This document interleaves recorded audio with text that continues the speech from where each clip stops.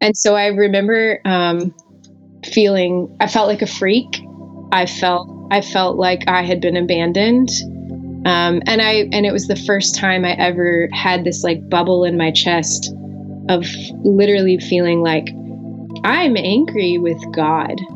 Sometimes a story tells it all. Usually on this show, we find a theme, either from someone's specific story, or we pick one and find stories to match it. Today's episode is harder to nail down in terms of themes. There's some quirky church stories, some charismania, some suffering and abandonment, some starting over. And that's exactly what we like about it. Our guest today is our new friend, Jessie. Jessie's story resonates with us here at The Life After because we think it resonates with everyone who has been deeply involved in religion and then journeyed out. Infatuation, growth, rebellion, disillusionment, feeling alone, and then finding your way again. No matter where you are in that narrative, there's something for you here. You're listening to The Life After. I'm Chuck Parson. I'm Brady Harden. And this is our interview with Jessie.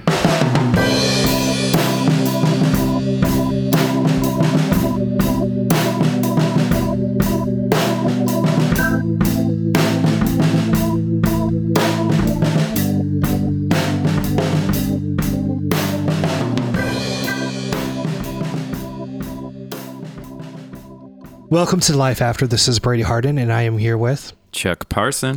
And we have our guest. We're going to bring her on a little bit early today because I think she's pretty badass, and I think she's got some things to say, and we're going to talk to her right away. But before I do, one thing we have not talked about on the show very much is interesting things to do with the charismatic movement. The magicians and the wizards of the Christian of evangelicalism, I call them. I mean, if you're playing Dungeons and Dragons, I would say the charismatics would be definitely the mages. They've got the most magical things that they can do. And here today we have our wonderful friend, Jessie. Jessie, say hi. Hi. Well, Jessie, let's jump right in. Tell us what your Christianity looked like when you were a Christian growing up. What was that like? So I grew up in Orlando, Florida, and I was Southern Baptist. I grew up Southern Baptist in Orlando. So it was a lot of conservative, but then the paradox that we wore bikinis every day and rode jet skis. So that was interesting. Wow. And I think my parents called themselves first generation Christians, which means they didn't really know. I think it was their excuse to say they didn't really know what they were doing. And, which is why you were allowed to wear a bikini. I guess. I mean, my mom wore one, so she wasn't gonna give it up. But I think it mostly just meant that distributed amongst our church was just a ton of focus on the family James Dobson that all the parents gobbled up and exchanged amongst each other. And James Dobson ruled my childhood for the most part. And it was very scarring. Yeah. What things do you remember? I remember being told that we had to hug the toilet to get spanked.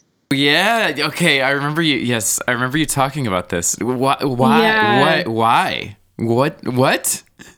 I guess it was so that children couldn't like put their hands behind them to get, to avoid the spanking.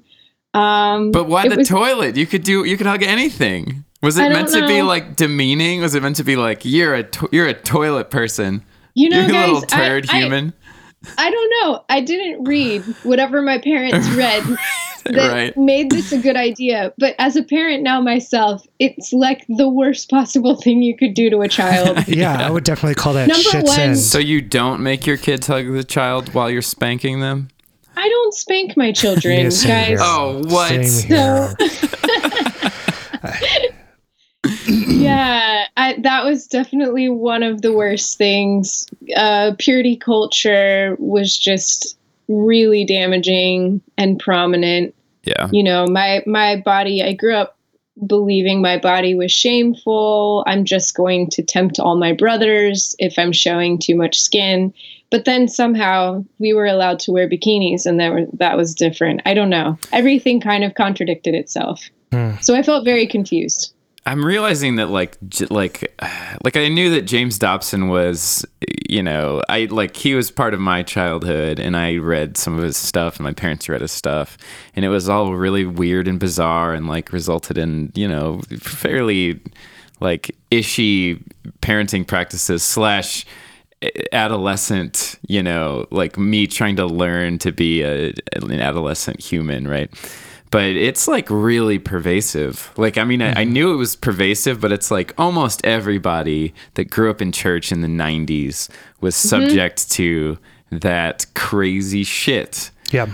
Or in the 80s, late 80s, 90s, like, and it's still like a lot of people are still into it, but I feel like it's sort of on the downturn at this point. Like, it's not nearly as prominent as it used to be. Yeah, well, with him being such a supporter of Trump and everything, I think people have kind of realized how bullshit he is. Yeah, or doubled down on his teaching or whatever. But the whole reason he rose to power was because of Jerry Falwell and the family oriented like Republican Party.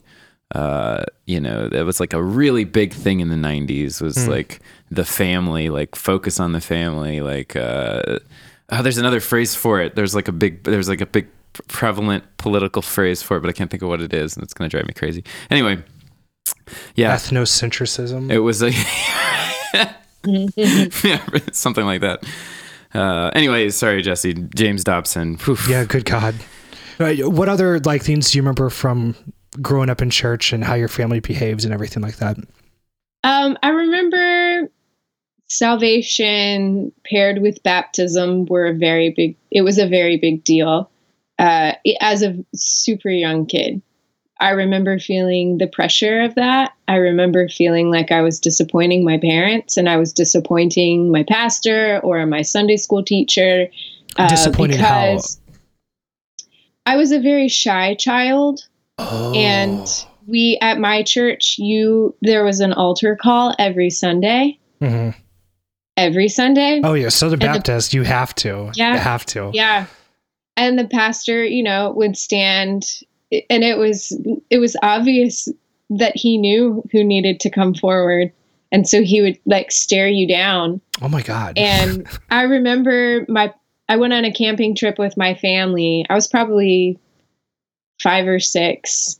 And my mom sat me down on a log and, we prayed the prayer of repentance as a 5-year-old. I just repeated everything she said. But it felt very led by her. It wasn't like I was very inquisitive, because all it meant to me was I'm going to have to walk down the aisle and everyone's going to stare at me. I don't want to do that. I don't want everyone staring at me. No matter what this means, heaven or hell, I am not walking down that aisle. I'm too shy. This isn't my thing. But I remembered my parents like putting so much pressure on the whole concept, like of heaven and hell to a 5-year-old. And so I prayed the prayer with my mom on this camping trip. And then that following Sunday, it was expected. And I remember she dressed me real fancy. And I'm not like a fancy girl. I've never been a fancy girl. She would buy me these white socks that you fold over, and there's like this little lace tutu around your ankle. Your ankle had like a white lace tutu. Yeah, I had those. I know what you're talking about. Did you? Yeah. Even as a little girl, I would cut off the lace. Mom would have a fit. Yeah, she'd have a fit because she'd be like, I paid so much money for those. And I'd be like, I don't like the lace. Anyway, she put me in those socks, I remember. And I didn't have time to cut the lace off. And we're sitting in the church service and it's over and everyone's looking at me knowing, that Jessie had given her life to Jesus on a camping trip and that she needed to walk down the aisle and profess her faith publicly. That's so weird. Oh, wow. That's so weird. Like, that's so Like, don't you have something better? Can't you go watch football or something? I need to watch this little girl like be terrified. Anyway, go on. Yeah, all eyes are on me, and I'm probably sweating like a pig, and Meanwhile, my dad's mom, my Granny Opal, gets up and walks down the aisle instead of me, and no one saw it coming. And she's like sobbing. And everyone's like turns their eyes and they're like, oh, and then and then everything shifted and I was like, whew, thanks, Granny Opal. Right. Granny Opal. Took the heat off of me. No one saw it coming. But my mom said to me later, she was like, just because Granny Opal walked down the aisle today, you still have to do it next week. And I just remembered being like, man. And it just ruined your whole week. And you were five. Your whole little 5-year-old week. Thinking of like the pressure of a 5-year-old though, because my son, he's 5, and and how easy it is to make them believe literally anything. I mean, my son, he wasn't eating his chicken one day. He wasn't eating his chicken strips. So I changed my friend's contact information on the phone, and I had him call in with a voice, and Batman's picture popped up. And I'm like, hey, Hilo, Batman's on the phone for you. And my friend told him to eat his chicken. To this day, my son thinks that I'm personal friends with Batman. And he's 5.5. So I'm just thinking of like, how genuine do we really think that did we really think these conversion experiences of 5-year-olds were? Like, what sins were you repenting of, Jessie? Exactly. I don't know. And then being Southern Baptist, there was the expectation that I was going to climb up in the baptismal with a man in a white gown in front of this crowd of people. When you word it like that, it's really creepy.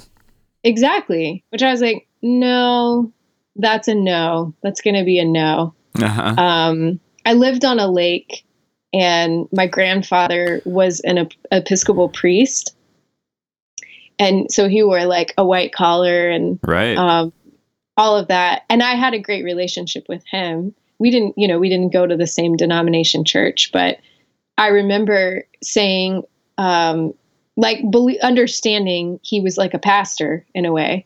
And I told my parents, I was like, if I have to get dunked, I want it to be in the lake in my backyard by my grandfather, because I know him. And then, how are they going to say no to that? Well, they didn't, right. They didn't say no. We've got it on VHS, and we have the part at the beginning where I'm having a fit because I want to wear my bikini in the lake. and my mom's throwing an oversized white t-shirt on me before I go down into the lake. You cannot be baptized in a bikini. Jessie, your rebellion that continued on into college, right? Like that it only got worse after that. Oh, college. I made a mistake. I grew up in public school. Like I was very involved in my church, but I did go to public school, and feel grateful for that. Very grateful, actually, because I experienced I learned a lot about life, I think. And I look back on it in hindsight, and I'm grateful. My parents, really, they just didn't have money to send me to any kind of private Christian school.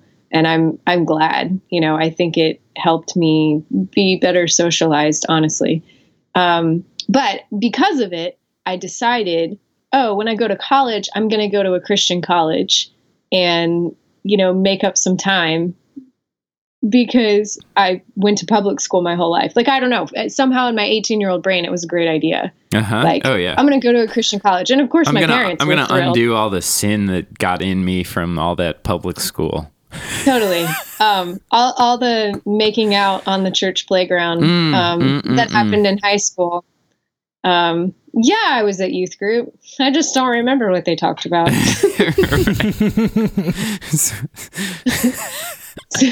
So I went to a very small Christian conservative, like missionary kind of college in Georgia. And that was like pretty immediately a big mistake.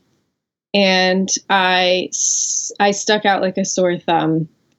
And I got into a lot of trouble. I skateboarded in the hallways. I initiated all the cafeteria trays when it snowed, and we slid down the hill and got in trouble for that. Are you Bart Simpson? What is going on here? Oh yeah, You were Bart. You're basically Bart. That's pretty cool. You're like a missionary Bart Simpson. Yeah. Well, there was one whole floor in my dorm where the girls had like a bun and an ankle length skirt and like a cardigan. Like almost all the girls, I think it was like the first floor. I don't know. Maybe they were Mennonite. I never asked. Put those pop rocks that you like throw on those fireworks, you like throw it on the ground and it explodes. Yeah. Uh-huh. Did you I put them under the toilet seat. Oh my God, Jessie, you are Bart Simpson. That's a good. And then I like sat. I was so bored. It was such a miserable school, and it was so easy to get a rise out of everyone. She was yelling out like, "Eat my skirts." I seem to remember from your notes or something. Didn't you start a bit of a revolution there? Well, I tried. I definitely tried. Did you didn't succeed? So no, I got in trouble. So we had a policy. We had to go to chapel every day. There was chapel at like Monday through Friday. And it was a good 40-minute chapel. So it's really awful. And then on top of our 40-minute chapel, we were also required to attend a local church in the town. And we had to go to a Wednesday night service. We had to go to a Sunday morning service. And then we either went to like a Sunday night, or you had to be a part of some Bible study or, small group, something like that. And what we would do is when we went to chapel every day at the school, we had like a sign in where you had to sign in, and they kept track on whether you were there or not. And, and you weren't paying anybody off to sign you in? We tried lots of methods. We really did. And because there were like 3 kids in the whole school with different, like crazy colored hair, which would have been me and then my 2 friends. Oh, yeah. They knew, if it's one of these 3 crazy kids in a band t-shirt and, Vans, don't let them sign each other in. Right. Also, like all they have to do is like stand on a chair and look around and be like, nope, they're not here. They're not here. Everybody's hair is normal. Right. Or in a bun. So anyway, sorry. Yeah. So we did try to, pretend like we were in chapel, but it was only effective maybe 1 or 2 times. So they started this policy where they said, they made some school announcement, and they were like, we're starting a new attendance policy where you have to go, 5 days a week to chapel and do your Wednesday night church, Sunday morning church, and then some type of small group. And you need to fill out a piece of paper and have your pastor or your small group leader sign it, saying that you're actually at these places that you are claiming to be attending. And if you don't attend X number a month, then we're going to charge you a fee. And then the money we make from your church attendance, or their lack of, we're going to use that money for summer mission trips. Whether you're the person going on the mission trip or not is irrelevant. Right. We're just going to take all your money from you 18-year-old college students. We're going to take your money and we're going to put it into missions. So being the proper punk rock that I was, I decided to make posters because I was like, oh, fuck that. Right. So I made these posters, and I cut out letters and stuff. So it almost looked like, a ransom note. Yeah, it did. But I thought it was cool. It sounds that's cool. like, I mean, yeah, that's like what was punk rock then, was ransom note style text. I mean, this was like 99. This was 99. That was the God. That was the apex of punk rock being in like the mainstream, It's like Blink-182 and Sum 41. 5 Iron like, Frenzy. 5 Iron Frenzy. That's all I know. Anyway. Yeah. So I made these posters, and they were super cool, I thought. And they said, my church attendance is not a fundraiser, in so many words. And I hung them around school. Boys and girls were not allowed in the other gender's dorm.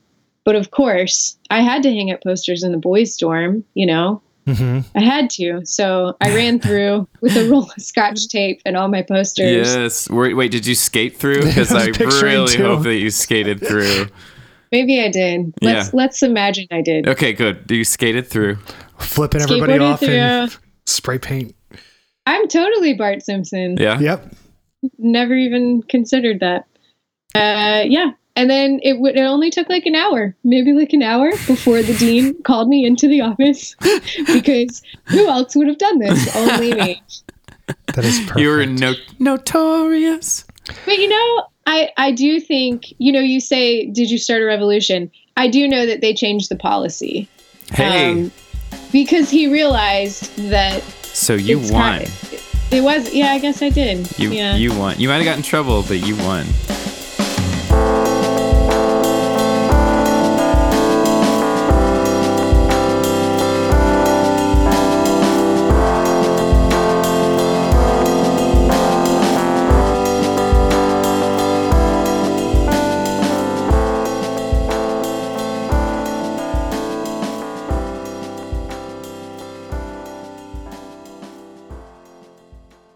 If you were going to die tonight, do you know where Stop. Just tell them about our website. Oh, just tell them to go to thelifeafter.org? Yes, they can go now, even without accepting Jesus Christ as their personal Lord and Savior. thelifeafter.org. We have a blog, contact page, a link to our Facebook page, and more. All right, thelifeafter.org. Heavenly. And we're back. You're listening to The Life After. I'm Chuck Parson. Brady Harden. And Brady Harden. And we're here with our friend Jessie. So Jessie, you rebelled all through college. You slid out of there as quickly as you could. You lasted how long? 6 months or something? Yeah. Later, skaters. You made a really good decision for yourself there. I agree. I'm really curious about how you went from being a Southern Baptist to finding yourself knee deep in charismania, because that's a big move there. It is a big move. Why does anyone make big moves in Christianity? They think they're in love. Yep. I met someone and fell in love with him. He was very charismatic, grew up pretty charismatic. And while we're dating, he told me one day, he said, the Lord told me that we are supposed to go to this particular church. And I just remember being completely confused by that statement, the Lord told me, because that wasn't something I'd ever heard growing up. And he laughed and shrugged it off and was like, well, yeah, the Lord told me. And I still was like, I don't understand. You read this in the Bible? Right. That is the word. That's the word of God. And anyway, so we go to this church, and upon entering this charismatic church, it maybe had 50 people, maybe 100 people max. So it was very small. There's a bunch of barefooted feral children running around. There are people with flags and tambourines. Yes. It just felt like total chaos. And you were like, I'm at home right now. This is exactly where I belong. No, I was like, I need to get the hell out of here. Uh-huh.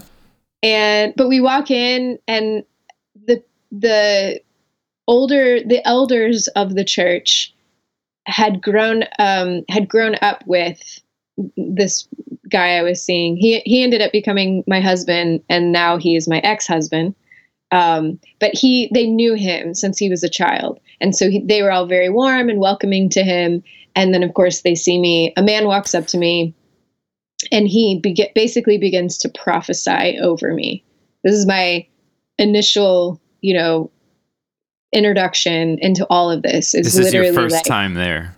Yes. Yeah. And I'm just in total shock by all of it. What did he say? Well, he asked me to hold my hands out, palms up. Okay. And then he asked if he could put his hand on my shoulder. And, I am kind of freaking out, but I looked over my shoulder at my boyfriend and he was like, it's okay. Like, it's fine. And so you got your vicarious consent to have this man touch you. I did. Yeah. Like, it's okay. You're going to be fine. And he, the man, the language that they use is that he got a download from the Lord about me for my life. That's why, hold on. I just want to freeze frame that for a second, because I love when old church people or middle-aged church people try to like talk to young people using their language. This happens all the time. It's like getting drunk and reading the word on the street. Like they're they're talking to their wife and they're like, I really think that I would be good with the youths. And so they end up saying things like that because they think on some level they're in touch. And so the first time that I went to a charismatic church, I had a similar experience where I was like, there with my friend, and we were just goofing off and drawing pictures the whole time and like showing them to each other and cracking up and not really paying attention to what was happening. And then after the service was over, I'm sort of like, there's a moment where I'm like, I'm on my own, I don't have my buddies to like cling to. And this really bizarre, like middle-aged dude that was like a little scruffy looking and was like I could tell he was trying to look a little younger than he actually was. He literally pinned me up against a wall. Like, he didn't push me, but he like approached me in such a way that I backed up, and he keeps getting closer and I'm backing up, and he's like 6 inches from my face. Oh my God. And I'm like, this is uncomfortable. And I'm just like, hey man, I'm like 13. I don't know how to react to this. 14 probably. Oh. And he's like, hey, you want to be radical? Because I was like, a punk rock. I was like a punk rock kid. I was like, I was for like you. Like, I was wearing like black Jinko jeans and had spiked hair and probably had like a bunch of bracelets on and listened to Linkin Park, And he's like, you want to be radical? And then, something, Jesus, that's radical. Yeah, that's radical, And I'm just like, do you think people say radical still? Is that... What do you mean? I like to picture... I don't want to be radical. I don't know what you mean by that. I don't surf. I like to imagine that when Eugene Peterson writes the word, that he puts a hat on backwards.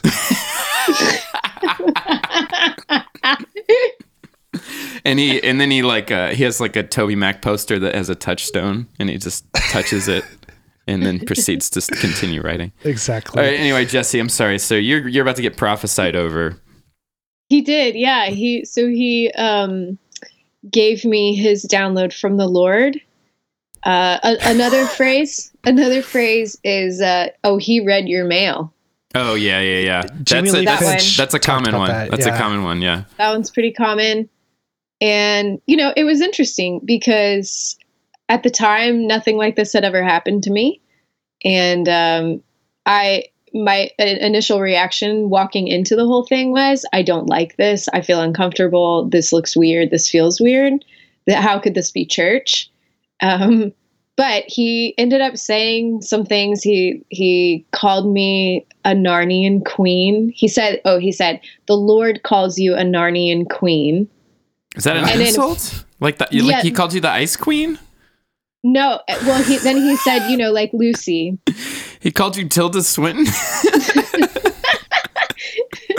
No, not the Ice Queen. Okay, a Narnian queen. Yeah, just a generic one. Lucy. Okay, yeah. Except you didn't have to hit puberty twice. Right, poor Lucy. The first time was a mulligan. Right. Yeah. And then he said something. Oh, he said, the Lord calls you the mother of princes. Which, okay, I don't know what that means.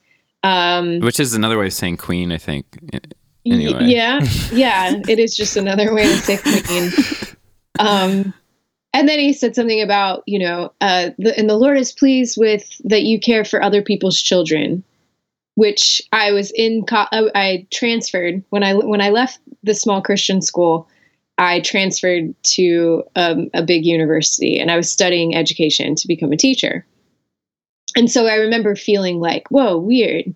How does he know I work with people's children? And still to this day, he didn't know me. He didn't know anything about me. Literally, I walked into the door of that church and he met me for the first time. So right. I still feel somewhat confused, yeah. but it made an impression on me for sure. Uh-huh. And when we left and we're riding in the car, and I think I accused my boyfriend of being like, why did you tell that man about me? And he was like, what are you talking about? And I said, how did he know that I work with kids? Why did he say those things to me? And he was like, I don't know what he said to you. I've never told him anything about you. And so then I stopped asking questions, and my brain was just like, wait, what? How is he psychic? I don't understand. So it was enough. It intrigued me enough to where I was like, I guess I'll go back, and that began my journey into the charismatic world. We stayed at that church for probably 3 years. And then we got married, and then we transferred. He was a worship leader, and I ended up joining up with that, and I play keyboard and sing. So I also became a worship leader. We ended up at a bigger church, which had several services. They put everything on video, and you could purchase the videos, which then later ended up being accessible on the internet. I'm not going to tell you where you could potentially watch me. Mm-hmm. At least not on the air. As a worship leader. Links will be included in the episode description. But I really dove into the dance, the interpretive dance. I did a lot of, which you had to be real careful because you can't show your midriff if you're on stage. Yeah, you got to tuck it in. We had to wear layers, right? And there had to be the long layer, and then you could wear a shirt on top of the long tank top. And then you had to duct tape a piece of fabric to your torso. Yeah, basically. Just couldn't show any of your skin. Belly button. I've stumbled. Yeah. And then we had that. So the bigger church that we were at for a long time, they had prophetic booths. They did prophetic training and teaching. They had a full-blown ministry school that students from all over the world came to every 6 months or something like that. And it was cool. I met a lot of neat people. Everybody was on the same page, but it was a bubble. It was totally a bubble. And I had no idea what existed outside of that bubble. Because I got so engrossed in it. And the teachings were so intense by the leadership at the church. Lots of teachings on favor and how if there's not a bunch of money in your bank account, or you're not being upgraded to first class on an airplane, you're not receiving favor. What? Yeah, nonsense. Okay. Yeah. So what? I mean, what do you? If you're a devoted member of that church that's poor, what do you do with that? What do you do if you fly coach? Then you're not exercising your faith enough, and you need to repent, and you need to probably go up and get prayer and find out what's blocking. There has to be some kind of blockage. Maybe it's a generational curse. Maybe it's your own sin. There were all the reasons. They always had reasons and answers for why you're not thriving. Oh, you're not thriving. You don't have, you don't make six figures, or you don't. So what I'm hearing is a really powerful system for manipulation, where you have this pastor who apparently makes 6 digits, apparently, I guess, flies first class. Was that a thing? Yeah. No, he has his own plane. He has his own plane. Oh shit! So he always flew first class. Okay, so he uses things that are convenient to him to show people that he's holier and more spiritual than them. So he would maintain his power position, and he also used things that were virtually unattainable for everybody else in the congregation, so that they would keep chasing a dangling carrot, basically. Oh, for sure. And he called himself a prophet, and there was a season that he prophesied the bird flu, and like sold food and shelter to people when the bird flu hit, because we were all going to get really sick. He prophesied that everyone was going to need the shelter and the food that his church would be so did he providing. call it before bird flu was on the news, or was he just like, hey, bird flu, it's going to get real bad? No, it was on the news. Okay. How long was the transition between, because you're an intelligent person, and I know that like when we look back at the things that we believed, it seems absurd, but at the time it did not, obviously, right? So like, how long was that transition between you being skeptical to the guy knowing some information about you, and then now kind of like jumping in? Like, how long did that transition between like kind of like your Southern Baptist thinking of being kind of like cautious of these things to when you're kind of jumping in with both feet? No, that's a good question. I was cautious still for a while, but I didn't let on. I didn't let people know. I think for those 3 years at that smaller charismatic church, I felt more like an observer. I was trying to figure it out. I was trying to see how real it maybe was or wasn't. And what ended up happening, I think what sold me, is that the people were good people. Mm-hmm. And I trusted them. I came to feel like they were my community. And I'm actually still friends with lots of them now. And they were a good, solid community of people. And so to me, it didn't line up. How could they be such great people, and they're so caring and loving and giving, and yet all of this be bullshit? Like, mm-hmm. It was difficult to combine all that, even though my brain was kind of telling me, this is weird and silly and strange, but these people are really good people. And that felt really conflicting. And so for the most part, I just came and sat and watched. But I do remember a moment at that specific church where someone was like, why don't you go up to the front and get prayed for? Which wasn't something I'd ever done in my whole life. You know, if you go up to the front, it's because the pastor wants to like showcase you like, you know, you're a show dog, and show you off to the congregation that you've given your life to Jesus and you're going to get baptized next Sunday. Mm-hmm. And so I was like, what's the steal? Like, go up at the end of a service. I didn't understand. They're like, you just go up to the altar and someone will come pray for you. And I remembered feeling, anyway, I did it. And it was a very, very, very vulnerable thing to do.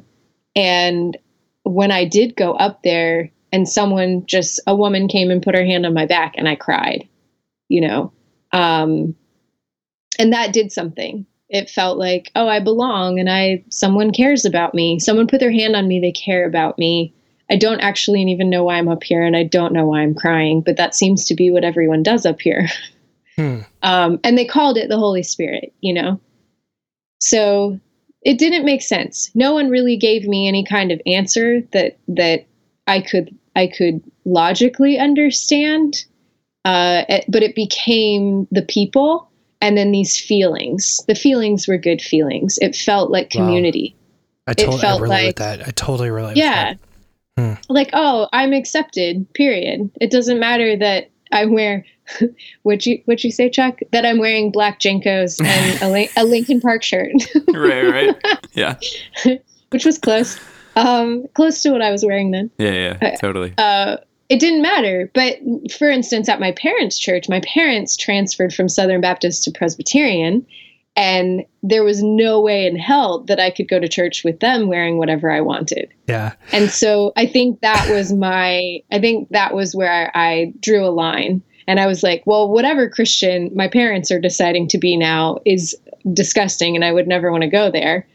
But whatever this type of Christian is, where everyone's barefoot and there's flags and donuts in the hallway, and everyone kind of comes and goes out of the main community hall. No one cares if you sit down. No one cares if you stay the whole time. You can wear whatever you want. And then people come and like give you a little back massage when you're crying on the altar. I was like, this is cool. I'll hang out here. That totally makes sense. Yeah. I did finally find a video of you leading a worship. No. I did. I Googled Pretty Woman Sings Shouts to the Lord. You're on page 846. That is not me. I do have a word that Chuck has a question for you. Trigger warning, shout to the Lord. But I have a word that Chuck has a question. Brady, how did you know? So my whole thing with, and this is like I feel like this is an ongoing debate within the post-Christian community. A lot of Christians that I know that went through the charismatic experience look back and they're like, dude, some stuff happened that I can't explain. I don't really know. Like, how did that guy know that you worked with kids? Was it a lucky guess? Was he really good at reading people? Like, what's the explanation for that? So when you look back, what was your experience like with prophecy and with healing and with that kind of thing, like demon possession, if that was like part of it? What kind of experiences did you have, and what's kind of your takeaway? I mean, I know it's kind of a broad question, but I mean, I think with healing, I never saw anything, and there was a lot of prayer for healing. I never saw people actually get healed. Mm-hmm. And that was difficult because I knew a lot of people who would go to the healing conference with, a back that was broke and they needed surgery. But they were like, I'm going to go to the healing conference first before I go to get my back surgery. Right. And then they'd leave and their back was still fucked. So they had to go get their back surgery anyway. Yeah. But I think it was more than just, I'm going to go to the healing conference because I do have faith and I do believe, which was the premise, that's what they're telling you. You come here, you bring your faith, you bring your family, and you bring your family's faith that your back is going to get healed. And your back's going to get healed. And then when those people left and it wasn't, no one had any answers, or they would bullshit and be like, you just didn't have enough faith. And so then you kind of leave feeling shitty too. Right. And if it was someone I knew and loved, I never knew what to say to them either, because I was like, I don't know. God works in mysterious ways. Right. It's more of that dangling carrot kind of manipulation. It's like, there's healing. Oh, there's healing, but you got to have faith. You really gotta have faith to get there. Our ways are not his ways, and all those were the blanket token responses to these people. If that verse wasn't in the Bible, there'd be so fewer Christians. Our ways are not his ways, Yeah. So it's basically just saying, hey, in case nothing makes sense, I'm going to write this in here. It's like a catch-all bullshit answer. It is. It really is the catch-all response. Don't worry that your life looks just like other people's. So didn't you wind up on the prophecy team or something? Well, I wouldn't say I was on the prophecy team, but I did go through a little bit of training. Uh-huh. What did that look like? What was that like? Because this is like a kind of a foreign world to me, and I wonder like what the inner workings sort of look like, Sure. I don't think it's unlike, so you're gonna meet with somebody, and they would say, you want to talk to this person and make them feel warm and welcome. And then you want to, if you can, hold their hands or put your hand on their shoulder or something like that. And then you focus all your energy, you close your eyes, focus all your energy on a prayer where you're asking the Lord, how do you, God, how do you feel about this person? What is it you want to say to them? And then, you just close your eyes and some maybe like magic happens and you just wait and see if you see pictures behind your eyes while your eyes are closed, or you hear a word, or you see a color, or, so the rules were, if there was ever anything negative that you saw, if you saw death or you saw, something horrible, you were never supposed to say that to this person, because the person's coming to the church or to the service or to the conference or whatever it was, and they're looking for a good word from the Lord, because God is good and God is love, and those are the messages he's wanting to send his people via the prophets, right? Right. Yeah. Then why is he giving you all these other images? Yeah, well, yeah, but are they from God? That's the question. I'm getting like the guy from the Fruit Loops commercial, but he's like in a graveyard and he's just like tearing into a corpse. Like you're not supposed to say stuff like that. No. Mm-mm. Like Toucan Sam? Yeah. Oh, man. I was picturing the Lucky Charms guy, but I said Fruit Loops. Anyway. Oh, okay. Gotcha. You just never know. You never knew what was going to happen. Sometimes people would get I'll say the first time that I ever went into a prophetic booth before my training or anything, I was wearing this vintage Batman belt to hold up my baggy pants. Mm-hmm. And the lady, was like, "What's your name? Have you ever had prophetic ministry before?" Told her my name was Jessie. No, I've never had prophetic ministry. So she's like, "Okay, can I hold your hands?" Close her eyes. And then she goes, "I just feel like the Lord is calling you like a superhero. Like you, I just feel like you're like Batman. Like the Lord sees you that you're like Batman." And Batman didn't have in and of himself any of his own superhero powers. Everything was about his tools. It was all about his gear. And she's like, and I'm at this point. That's pretty good, to be honest. It's pretty good improvisation. I'm like, no, this really happened to me. Oh, no. I mean, on her part, for her, right? For her. You're like, okay. Mm-hmm. Well, she was trained. She was trained. She was. So, she's like racking her brain. Time, sorry, go ahead. But I like have one eye open, like, is this lady for real? I'm wearing a Batman belt. Like, I can't believe that this is what she's going to go for, This is such a joke. But that's basically how they would train everybody. That's how they trained people, was like, if you don't really get anything from the Lord, you try to say something really nice. So if, for instance, you didn't get a download from the Lord, you didn't, God didn't show you somebody's mail, you had to try to say something nice. Like, the Lord loves you. He sees you. You belong, right. All those things. You're chosen, you're called. The next season of your life is going to be a beautiful harvest. Sure. Like all of that. So it could be like, it's just, you're literally just making up nice things. Like there's no ground to it at that point. Like if you don't have a word from the Lord, that is, right? Sure. Yeah. You find scripture. Sure. You find some type of positive scripture that His ways are higher than your ways. Yeah. We need to take another break.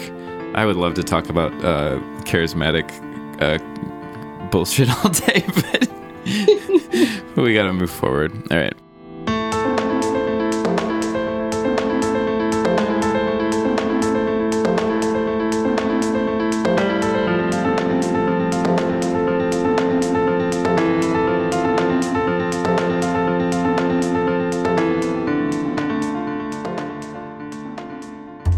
Hey, Chuck, remember tithing? You mean that thing in the Old Testament where they were supposed to give 10% of their money to the Levites that the modern church used to replace what Jesus taught about Christians giving all their possessions to the poor? Yeah, that. Well, I think I figured out a way to make it cheaper and easier. How's that? Patreon. It's an online crowdfunding tool where people can support the art they like by automatically donating monthly amounts of money. Do we have one for the Life After? We do. You can go to patreon.com/thelifeafter, or there's a link from our website, thelifeafter.org, under the website menu. I'll chuck it out. I'm not saying that. You have to say chuck it out. And we're back. This is The Life After. I'm Jessie. Brady. And Chuck. That was much better. You're right. That was better. I like that. So Jesse, let's get into your deconstruction and what led up to that. Right? It's sort of. Would it be fair to say it spans several years, right? So there's no like one particular event, but there were sort of like, I feel like there were three sort of major like life events that were kind of traumatic that led up to that. Along with like a general sort of like disillusionment with the language and the culture and everything. Yeah, definitely. I was really, I was a part of the leadership of this. So when I got pregnant with my son, he's 9 now, and my pregnancy went fine, and it wasn't until he was late, and basically his birth was very complicated, and labor went very long, and then there were some scary things that happened at the end that my hospital room went from my mother, my husband at the time, my midwife, to all of a sudden there's literally like 15 people in my room, like nurses and doctors and specialists. Mm-hmm. And when you look up from, your birthing position and you look around the room, you're like, something's wrong. Mm-hmm. Even though no one's really telling me how bad it was or could have been. Right. They're just like, focus, you're doing great, but they put oxygen on me. Oh, yeah. But I knew it was scary. So when my son was born, he wasn't breathing. He had to be resuscitated. But he came to and ended up, he was okay. And for me, I ended up having a pretty bad tear and needing surgery. It was like a 4-hour surgery immediately after birth. And then maybe 24 hours later, my nurse asks me she's like, hey, let's take your catheter out, get you in the shower. And I laughed at her, and she's like, what? And I was like, I can't feel my toes. Like, I can't move my legs at all. And she said, what do you mean? And I was like, I can't. She was like, here, wiggle your toes. And I couldn't. Mm. And so we basically discovered I was paralyzed from the waist down. Mm. And, they called in the neurologist, they called in the anesthesiologist, they called everybody in that they could call in, and no one could figure out what happened or what was wrong with me.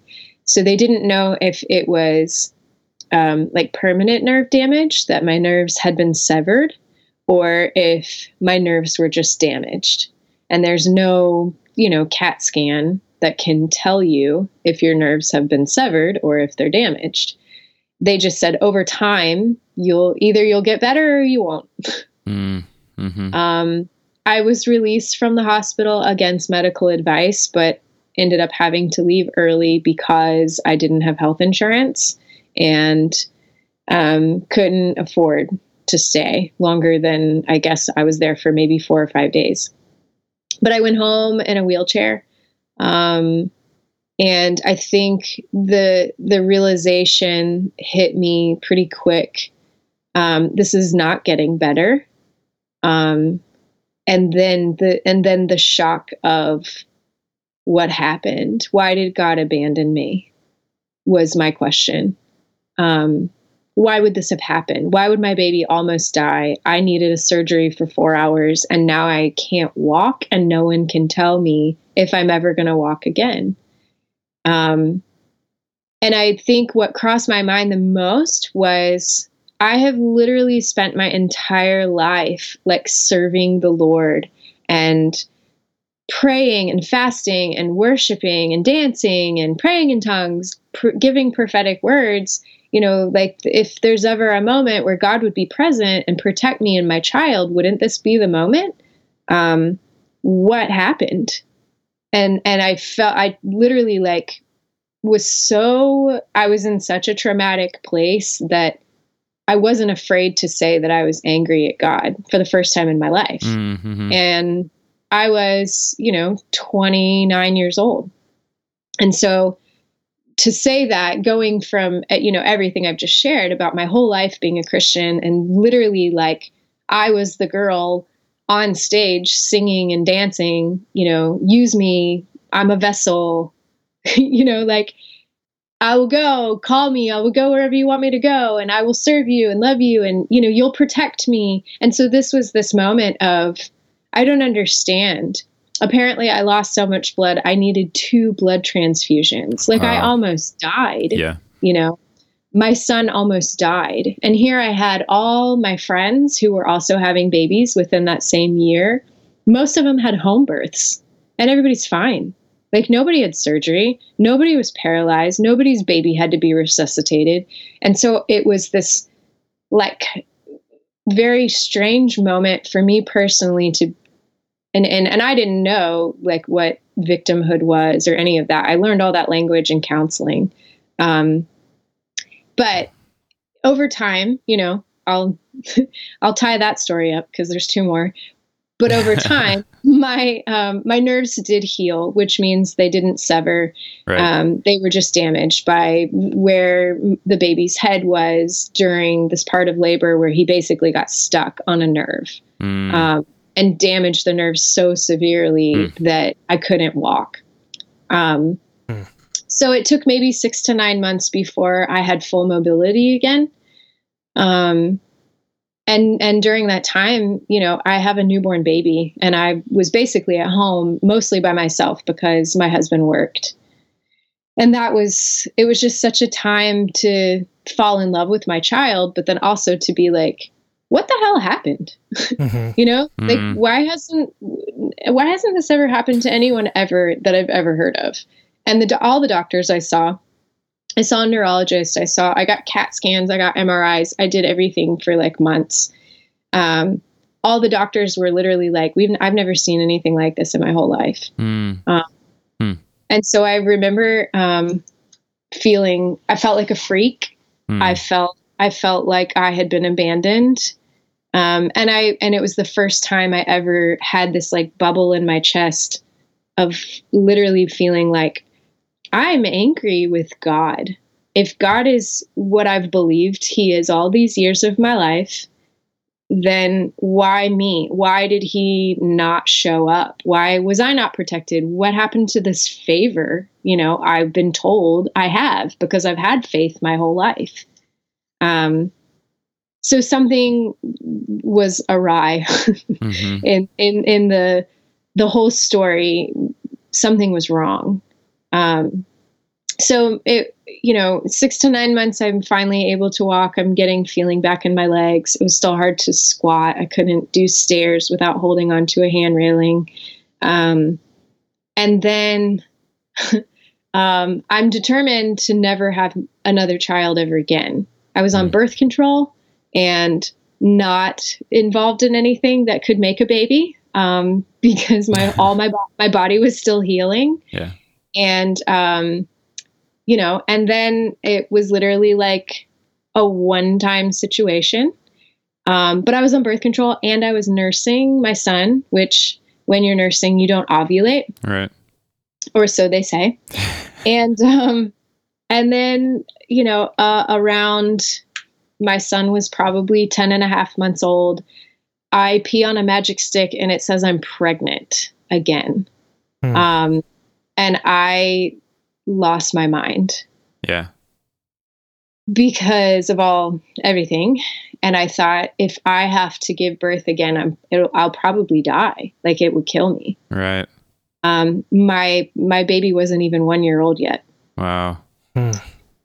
So that's when I signed up to go to counseling for the first time in my life. Yeah. Because I was so scared to have another baby. I was so scared to give birth, be pregnant, all of it.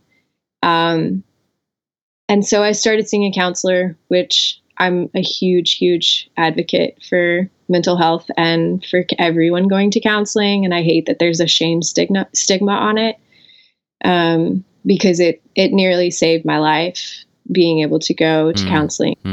But I started seeing a counselor. It was great. She helped me go through every month of pregnancy and realize, well, this is happening. There are ways to avoid the type of birth you had before, namely a C-section. is what you need to schedule so that this type of thing does not ever happen to you again. Mm-hmm. And so I was preparing myself, and I was probably in my second trimester. I go to find out that, what the baby is going to be, a boy or a girl. And it's that exciting reveal moment. And so my mom came, and, the ultrasound technician, she took a long time, and I felt a little bit like either this lady's just kind of a bitch because she's not really talking to us, or something's wrong. Because it felt weird. It didn't feel like, oh, there's this, there's that. Oh, isn't that cute? Look how cute your baby is. Oh, it's a girl. Okay, you get to leave. Like, it felt like it was just taking forever, and it didn't feel light at all. Because it wasn't. So she did tell us it was a girl. We were really excited. My first baby's a boy. And then she says, the doctor would like to meet with you privately about an issue. And so I was like, wait, what?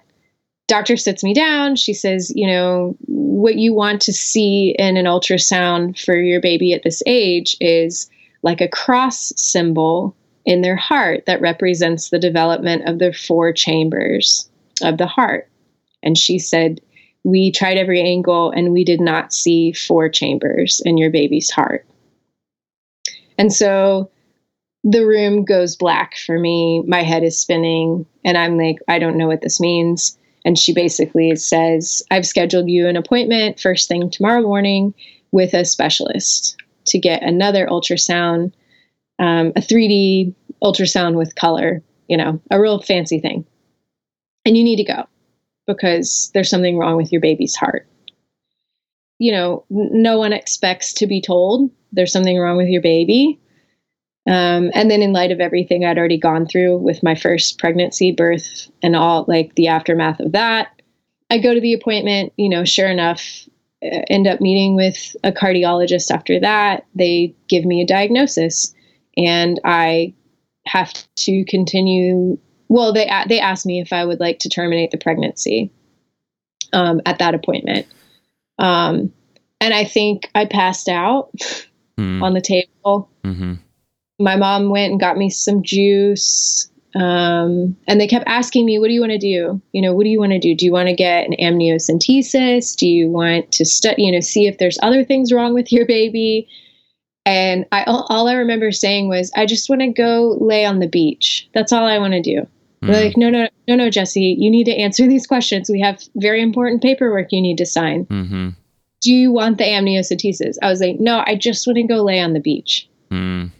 Like I couldn't comprehend. Dissociating with the situation. Yeah. Disassociating. So I didn't do anything. I didn't have any tests done that day. I did not terminate the pregnancy. And I just went that summer. My baby was due in August. And I went that summer. I had to see a doctor once a week to check me, and then another doctor to check her. I had a C-section. Thankfully, I was not paralyzed after that. She was born, and she had 3 major heart defects that she was born with. My daughter had her first heart surgery when she was 4 days old. Wow. And she's 7 now. She's doing great. Yay. She's had a total of 7 heart surgeries. And, she essentially functions on a quarter of a heart. So everyone likes to ask, is she okay? So she's good to go now, right, Jessie? Like everything's cool. Everything's going to be fine. Well, today, she's very healthy. And we took a walk. We took our dog Pickle for a walk, and we played Minecraft together. And so, she's good today. I don't know what could happen tomorrow. And there have been unexpected things that have happened. So throughout that journey with her and her life, literally all the rest that was maybe left, if I had anything left after my son's birth, my belief, my faith, do I believe God is a good God? Do I believe God healed my daughter? No. There were people who said, hey, can we come to the hospital and pray during her surgeries? And I remembered saying, sure, but I don't want to see you. And I don't want anything to do with your prayer.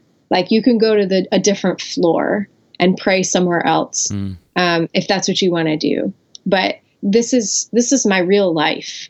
And I can't bank on God making this okay. Like, I embraced my daughter's surgeon. I embraced him and kissed his hands after he completed her heart surgeries. Wow. Because he saved her life. You know, her doctor, her surgeon saved her life. That's it. It was him.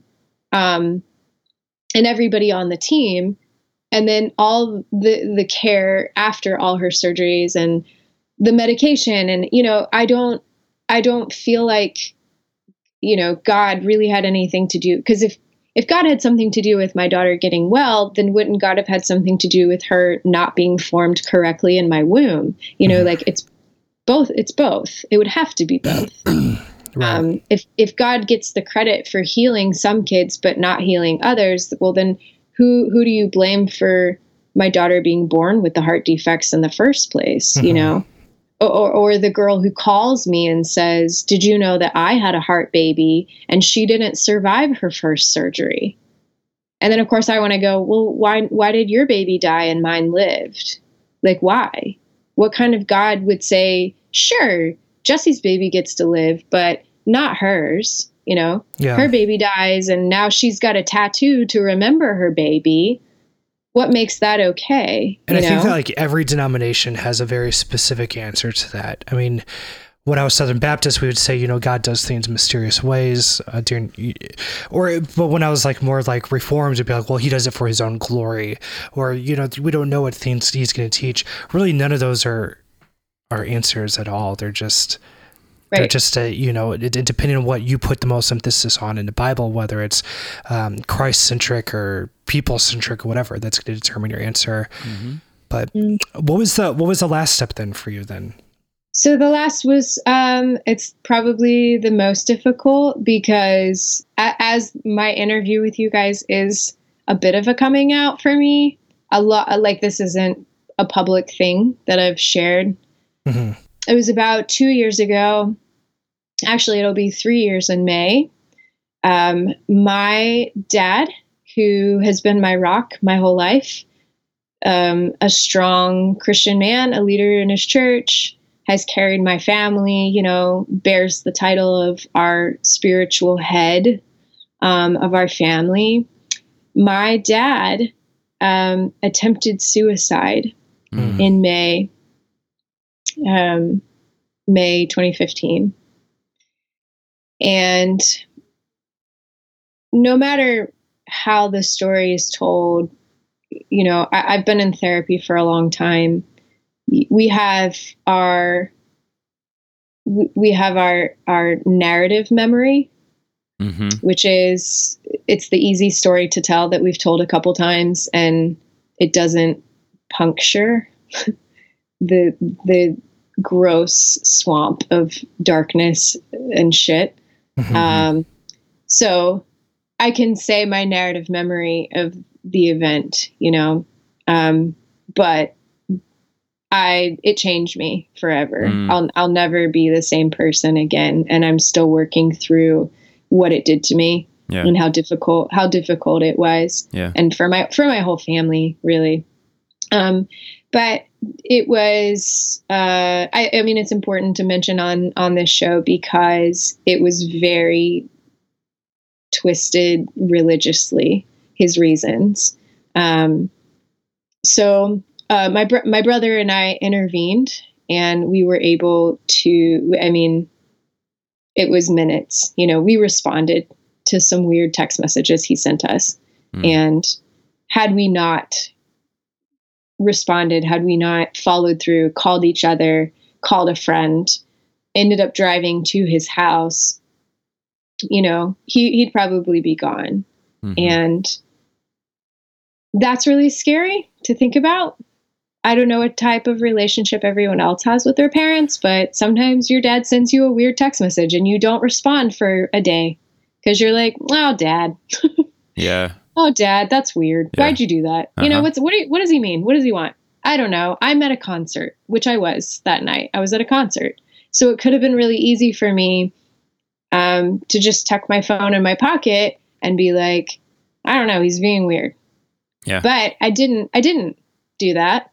And I responded, ended up, interacting with my brother some, and eventually we sent someone over to his house because he and I were a good 30 minutes away, but we had a buddy who was closer.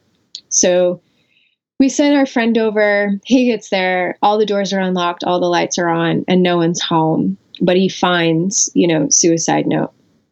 One with my brother's name, one with my name, and one for my mother, sitting on the kitchen counter. So he tears into the envelope with my brother's name just to confirm that this is what he thinks it is. Reads it, calls my brother calls me, and of course we're like, it was the most shocking thing to hear, because if you know my dad, he's bubbly, he's social, he loves to be the center of attention, he doesn't know a stranger, he loves God, he loves Jesus. He will pray for you, he will give you the shirt off his back. He's just, you wouldn't think that he was the type of person who would be capable of this. So I don't know what to do. I'm panicking, and I'm driving to his house, and I'm able to, he answers the phone. I call him on my cell phone, and he picks up. And I think this is the part that made it so difficult. This is the part where I'm just like, I can't go back to religion, after this moment in my life. He is telling me I'm asking where he is, Dad, where are you? I'm driving to where you are. Let's get dinner. I'm trying to fake him out. And he begins to talk about how he's just ready to go to heaven. He's waited a long time. My dad's he's always been really active in sports. So he's got a knee replacement, shoulder replacement, and a hip replacement. And so he's just talking about how his body's deteriorating. He's ready for his new body. I'm ready for my new body. I don't want to continue to get old, and I don't want to be a burden to my family. And it's just my time. Like, I'm ready to see Jesus. Like, I'm ready for my mansion, and everything's going to be fine. You're all going to be fine. Don't worry about me. I love you very much. And, but I'm literally panicking on the phone, begging my father not to take his life, for a good 20-minute drive, just begging. And then he hung up on me. So, Dad is alive. The police were able to track his phone, and they found him. But it could have been minutes. And, nobody knows. Had we not responded, or had the police not shown up when they did, or whatever, he wouldn't be here. He spent a week in the psych ward, and then, or not quite a week, just under a week. And then he did some group therapy rehab for, 5 weeks. He was diagnosed bipolar type 2, which is more manic than depressive. So I think that's why it wasn't like there weren't any red flags. The manic behavior we just chalked up to Dad's personality. Like, oh, that's just Dad. Yeah. He likes to wake up at 4 a.m. and clean the whole house. That's just Dad. Yep. Oh, yeah. He gets on his bike and he rides 25 miles every Sunday morning. That's just Dad. It's hard to view that type of behavior as abnormal or bad. It's like really good. It's like, oh, that's when you get stuff done, Absolutely. And then especially because he'd be like, the Lord woke me up at 2 a.m. Right. So, so I could read this book, and I finished it by 8 a.m. Right. And we'd all be like, okay, yeah. Aren't you tired? Yeah. Nope. Why can you not read at other times of the day? Yep. So I think the good news obviously is that my dad is doing well. He's on medication. He's really taken it into account how hard it was on our family. And he understands what his mental illness is. He's like really gone into learning about mental health, and he's a big advocate for mental health awareness. And I'm really proud of him. On my end, and everyone in my family has a different story. My mom, my brother, and myself all handled it really differently. For me, though, it was the end for me. It was my last straw. Mm-hmm. I went through and cleaned the house out before my mom got home. My mom was out of the country on a mission trip when my dad did this.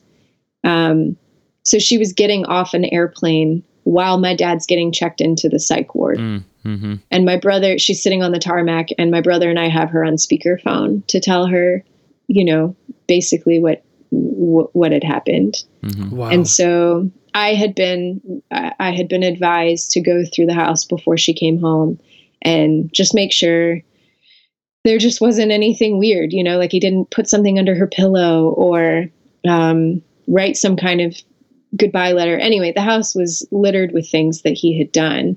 He set up the whole week and got her a massage and like a manicure, pedicure. He wrote little notes and had gift cards to it. I mean, it was just like he crossed every T and dotted every I. And had been planning this for months, which I think was one of the hardest, scariest things. But I was going through and I found in his office, his like daily planner. And on that day, it was like circled and he wrote heaven with like 4 exclamation marks. Mm-hmm. Damn. And I just lost my mind. I was like, nope, no, we're done. This is insane. Like literally, this is insane. I can't do this anymore. And so since then, I stopped seeing Christian counselors, which is what I was seeing before. Mm-hmm. And I immediately looked up, how do I find somebody with a doctorate in like psychotherapy? Because there's a lot that I need work on. It isn't just what happened in this event. It's going to be the undoing of all of the ways that I've thought and believed for so long. Yep. And I just kind of want to be normal. Yeah. So I have spent the last 2.5 years really, really, really undoing and like deciding what I believe is true and real and authentic and what makes sense. My parents are still very strong Christians. My brother and his family are very strong Christians, and that's fine. If that's their security, that's where they find comfort. I'm not trying to change them. But they're not super thrilled about my not going to church anymore and my disbelief. And so it was hard. And it's hard too, because there's a stigma on the mental health. So people who did know what happened with my dad, nobody brought me a casserole. No, people didn't bring my parents casseroles. Mm-hmm. It was like somehow he brought it upon himself, or I don't know. It's just different. It was handled in a different way. Yeah. Yeah. But if someone in your church you find out gets diagnosed with cancer, everyone signs up to bring them a casserole. Mm-hmm. But if someone in your church gets diagnosed with bipolar type 2, your phone stops ringing. No one's calling you. No one's asking how they can help. And that was my situation too. It was like, even the people in my life who were still somewhat Christian, who still claim Jesus, and maybe they don't go to church, but they still believe in salvation. They still believe in heaven and being kind and good. Nobody showed up. Nobody called me. No one called to ask how I was doing. And so it was like the most telling for me to feel. I felt a lot of shame when I got divorced too. I felt like the Christian community they all said, oh, we just don't know what to say. We don't know how to be there. You know, Mm-hmm. we don't know what to do because you guys were leaders in the church together. So we just don't know. Nobody knows what to do, Jesse. Sorry. Mm-hmm. But meanwhile, he was still very accepted in church.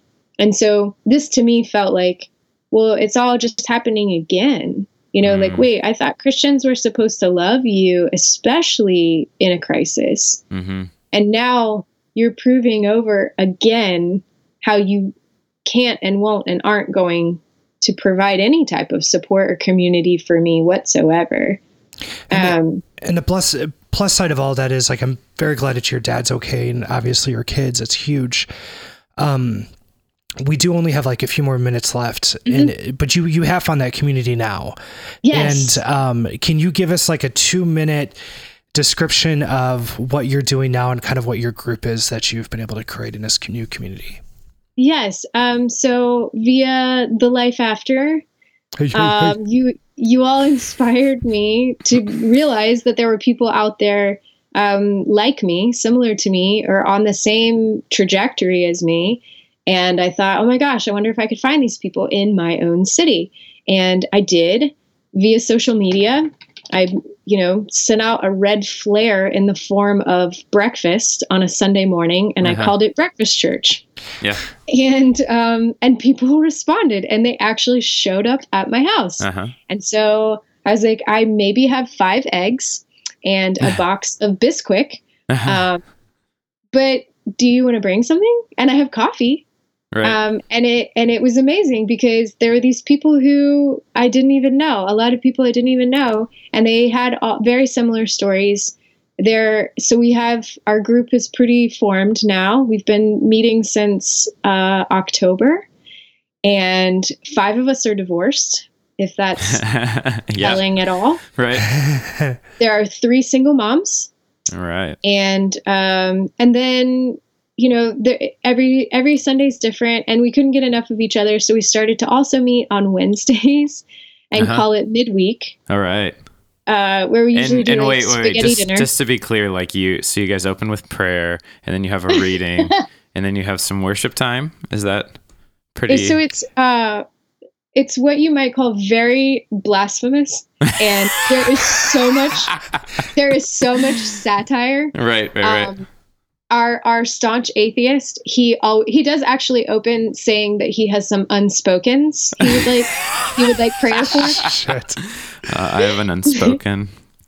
So the common theme is we're just human beings trying to be human beings together, and we like to eat breakfast.